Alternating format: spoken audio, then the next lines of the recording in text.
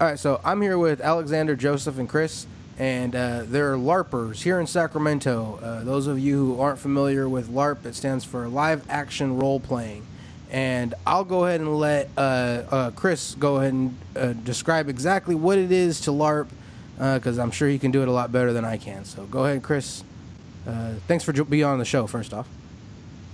Well, thank you. This is definitely an exciting opportunity for all of us. So LARPing in and of itself is actually a huge umbrella term that could encompass hundreds and hundreds of different things. What I consider LARPing would be different from what Joseph would consider LARPing as well, and what Alex would consider LARPing as well. So what I do is a mostly combat-based LARPing, which we hesitate to call it LARPing as well, where we just run around and hit each other with foam weapons. There's a little bit of role-playing that goes along with it. But if you want to go into more of the role-playing type, then Joseph would definitely be a little bit better of a person to be able to describe what's going on. So if you want to go ahead and take it over. Sure thing. Especially with LARPing, the role-playing aspects, basically, you play like a character you make up, or sometimes even a game will create a character for you and have all these attributes of what this character does, and it's basically you just play them out, like, okay, with the roles that you're given, or maybe you want to create your own character, and you just you would play as a character, you act, think, and do as your character would do. And what if you wanted to play a character that, yes, like everybody knows? Like, say you wanted to play what's his name off The Witcher, Geralt off The Witcher. Actually, there is a LARP in Poland called the Witcher School, and then they create characters for you, as far as I know. So they create characters for you, kind of like Dungeons and Dragons. Actually, it's more of you do what you can actually do, like whatever your actual skill base in real life. That's what you actually do, and that's LARP. So it's whatever your skills are, and you just hone it through in the school. Okay, so for those of our listeners who are familiar with role-playing games, what is, like, if you were to kind of explain it to somebody who's familiar with playing role-playing games, like, what's the next level? What separates LARPing? What's the live action part of it, you know? You are the character. That's essentially what it is, yeah. You are in a real place, hopefully dressed up in a certain manner, to act out, to play out whatever character you created or whatever character you have been given. In video games, obviously, you're sitting behind a screen and with controller, laptop, computer, whatever you're doing, and you're playing that vicariously through your remote. As to normal LARPing would be, you're actually trying to play that type of character. That sounds very interesting. Now, you said that you have to have the attributes of the characters. So a lot of these guys are like super heroic. Is there? So LARPing is it's a strenuous activity. Then it's full on contact you guys are doing out there. So again, it really depends on what we're defining LARPing as. What I do and what we do at the park, we don't assume characters. It's more of a physical type of thing. It is kind of strenuous. I've lost a lot of weight fighting for the 15 years that I have been doing it. And it's very, very, very limited by what you can do in real life. If I can't do it, then chances are I can't do it there either. As opposed to, like, character LARPing, which Joe could go more definitely into it. So from what I understand, just let me make sure that I understand this, because I'm kind of a layman to it. So I know somebody coming in might be a little confused. You're not just like sitting around a table playing a role-playing game like Dungeons and Dragons, and you're definitely not on a video game. You're like face-to-face with people, and in the combat sense, you're like hitting each other, and that's like mostly what it's about. And then you said that Joseph does a little bit more than role-playing, where there's more acting involved. Is that? Am I getting this right? Yes. There's a lot. Yes. for when I did a few LARPs, a lot of them were like very character based, so there's a lot of acting involved. Also with role playing, like sometimes there's like elements like magic, and which also plays a role, and which actually is very particular to American style LARPs, especially they have like. When they portray magic, sometimes they would have they would throw spell packets, like you just yell Thunderbolt, you throw a spell packet at them. That's normally that's basically like a beanbag. You just take out your bag and you just throw it at them and you just yell out the spell. It's very particular to American style LARPing. And then sometimes there are tabletop elements involved. There's one that I was just informed about called Dragon Thrones. It's basically a mixture of Risk, which is the tabletop part, and then there's the live action role playing where you act out as the characters, and you're basically doing the whole politics and living Game of Thrones. What was described to me. That's very interesting. So yeah, that's different than what Chris was describing, where you have to be able to actually do it, because of course, none of us can cast magic. But in your world, you can actually throw beanbags at each other, hit each other with spells and stuff. Yes. And that brings me to my next question. Yes. Well, my next set of questions. Is there a scoring system? Is there a competitive side to LARPing with a point system involved, a winner and a loser, and all that? So I can go ahead and take over a certain part of that. So in the type of sports that I play, which is they coin it as a boffer type sport, which is just hitting people. I would name it differently, but there are rules involved in hit zones and what sort of weapons do what damage, and a good part of playing the game is understanding these rules. Now, what is more popular in the quote-unquote boffer type of fighting and role-playing is tournaments. So you get really good with a certain weapon style or a certain group of people, and the big events that go around here in California and in the United States and in the world, actually, they hold tournaments. And these tournaments are for prizes a lot of the times. Most of the time, it's just for bragging rights. And you go there, you enter the tournament, and you win it or you lose it, depending on how good you are, or really how much you cheat, depending on what type of person you are. How would you go about cheating? It's really easy to cheat if you're an awful person, honestly. Everything is based on the honor system. So if I hit you with a weapon, it's up to you as the person being hit to say, oh, I got hit in the arm, or oh, I got hit in the chest, or oh, I got whatever. Now, is it like airsoft? When you get hit, you just kind of put your hand in the air, you're like, I've been hit, or are you expected to be like, oh, you just chopped off my arm, and there'd be like a little bit of role playing? It really depends on the person. The rules state that, you put your hand above your head and you get off the field. But if you're that type of person that wants to lean more towards the role-playing aspect of it, then you can definitely do that. And sometimes the heralds or people who are running the fights will give you extra, abilities or things like that, depending on how hard you role-play your death. That's pretty cool. So what's the biggest event you guys have ever been to? You go ahead and go first, Joe. Okay, the biggest one I've went to, it just happened recently. It was called Bicolline, which is a week-long LARP event. Which basically, if you think about it, it's like a Renaissance festival meets Burning Man meets a battle game, and it takes place in the French-speaking Quebec in east coast of Canada. Uh-huh. And there's two sides of the actual game itself. There's the battles, which actually play out in real life, and unlike the American style LARPs, we use realistic looking weapons. So they're made of latex or foam injected weapons. So they're more just to sell the immersion. And then the second part is called the virtual game. So basically, that's the whole campaign, which plays very much like Warhammer. If you're familiar with that game, yeah. That's the virtual world. So that's all the political moves are done there. All your pieces are moved there. And if you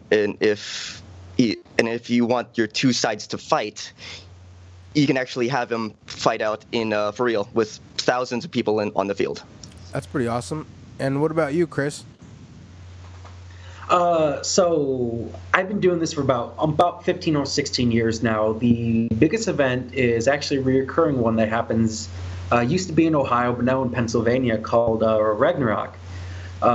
It's on 34 right now, so they've been doing it for 34 years now. And it would essentially be everybody from across the country and sometimes from across the world. Be very interested to meet people from Germany that are into fighting as well that come to Ragnarok. And they have a campground set up to where you spend a week-long event just being immersed in whatever level of LARPing you want it to be. So, as I mentioned before, I'm more of the buffer fighting type. And these battles on the field would be between 2,000 to 3,000 people, depending on the Ragnarok. The biggest one I've ever been to had about 10,000 people. But they've been decreasing in number. They usually get bigger during the 5 and 0 events, but the average about 2,000 or 3,000 people come to Ragnarok a year. That sounds pretty awesome, and it looks like Alex was able to join us. We had some connectivity issues earlier. Alex, you there? Yes, I'm here. Sorry about that. No, Welcome don't worry to the club. about it. Welcome, and thank you for being on the show. We were Thanks just for having talking me. about what are some of the biggest events that that you've been to, and like kind of the competitive tournament side of LARPing. And how about you, Alex? What's the biggest event you've been to? I think the biggest one I was able to go to as well was Ragnarok. I was able to go this year. It was 2,000 people. And that one's great, like 7 to 9 days of camping. Everyone's in garb, nonstop, talking, whether in character or out of character. It's just a whole bunch of fun. You have vendors everywhere. You have fighting every day. We even took one day off to go swim in the river. That's cool. Yeah. And Chris and Joseph here have been talking about kind of the two different styles of LARPing, being it more the physical type where you're out there just kind of whacking each other, or being it the more role-playing type where you're like playing as a wizard yelling in And what kind do you partake in? I've partaken in both. Both in the boffer realm. They have more of the RPing and stuff, and I've also done a lot of the like meeting up places to play vampire LARPs and stuff like that. I personally like the physical aspect a lot more because instead of talking about what you're doing, you're actually doing it. So it's real world training and seeing what you can actually do. The rest of it, the RP sense usually ends up being more of a mental component, which is still a lot of fun, especially when you love building characters or worlds and creating stuff like that. And you guys have mentioned like a boffer. Are these different leagues? No, buffer is basically the basic term for using like foam weapons to hit each other or things like that. So you have boffer LARPing, which would be like what we do for Dagger here or other groups like Belagarth or Amtgard. And then you have regular LARPing, like you have people who meet up to do World of Darkness series like Vampire the Masquerade, Werewolf the Awakening, and or Werewolf Rage, sorry about that, and a couple other ones like that. So you have ones where they create character sheets and then they roleplay their characters and they go off of the stats they have on the sheets. And then you have other ones where you use weapons or like some of the spells are done with beanbags and other stuff like that, and that's the boffer realm. And now, so this is more of a boffer-related question, I guess. What's to keep somebody like, nerds usually have kind of a stereotype of not being like, super physically attractive. What's to keep like the local, community college football team from just getting together and coming down to the park and beating the crap out of everybody?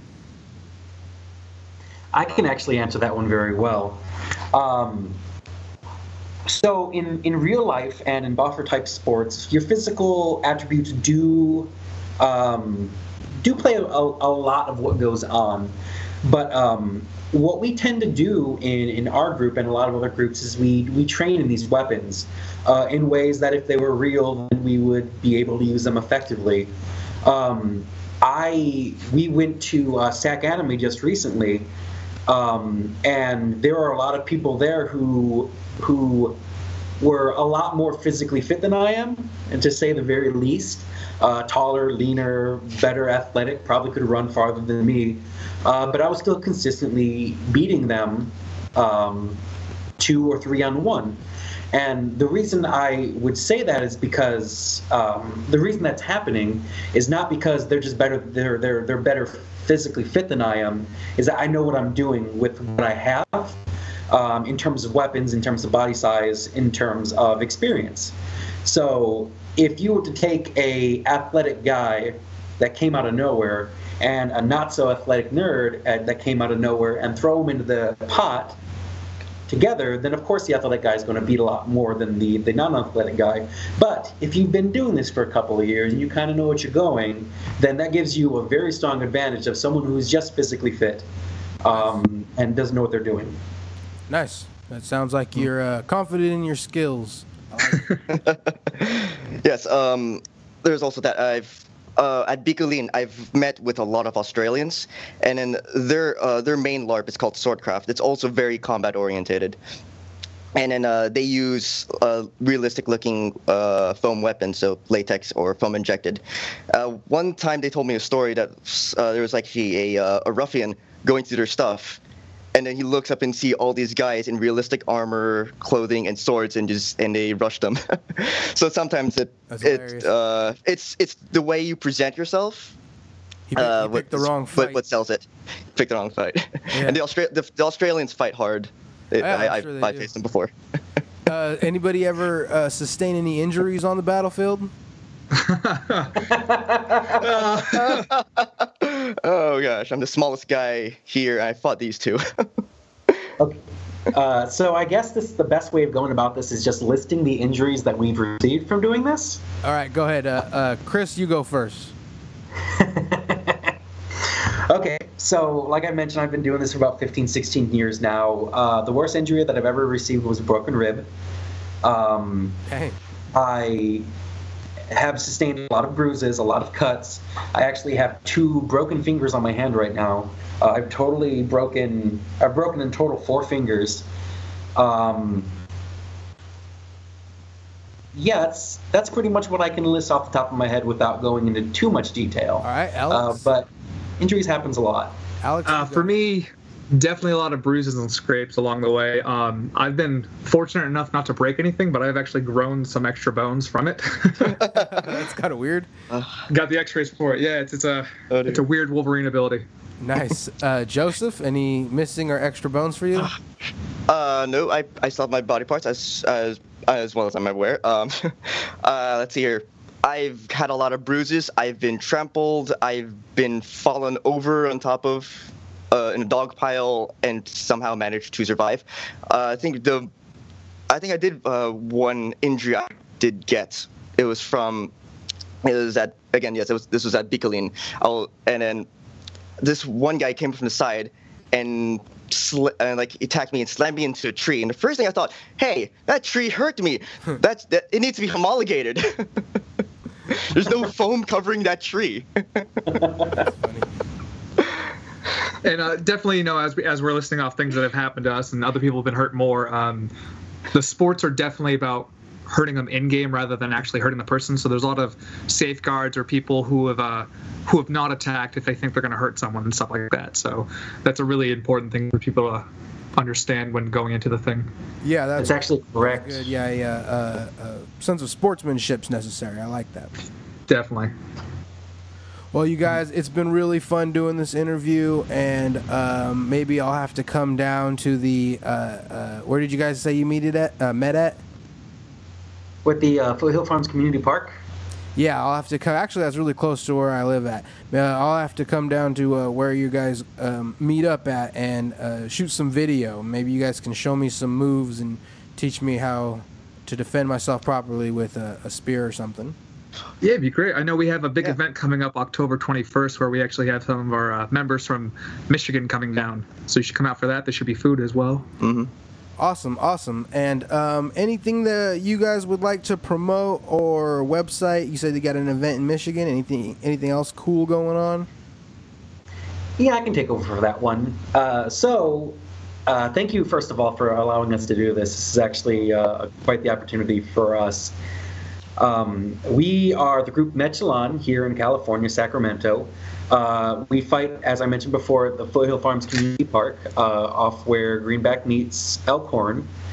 We fight every Saturday from 10 till 2 in the morning, 10 in the morning till 2 o'clock in the afternoon, and then we have another floating practice round during the normal week. So, if you're interested in finding out more, you can check out our Facebook, which is just go in there and search up Mechalon, which is Machalon, and we're the only one that has that word, so we should be the only one that comes up. Awesome. And one more time, just for the slower people listening, will you spell that one more time, Mechalon? Machalon. It took me a couple of months to learn how to spell it, too, and I created it.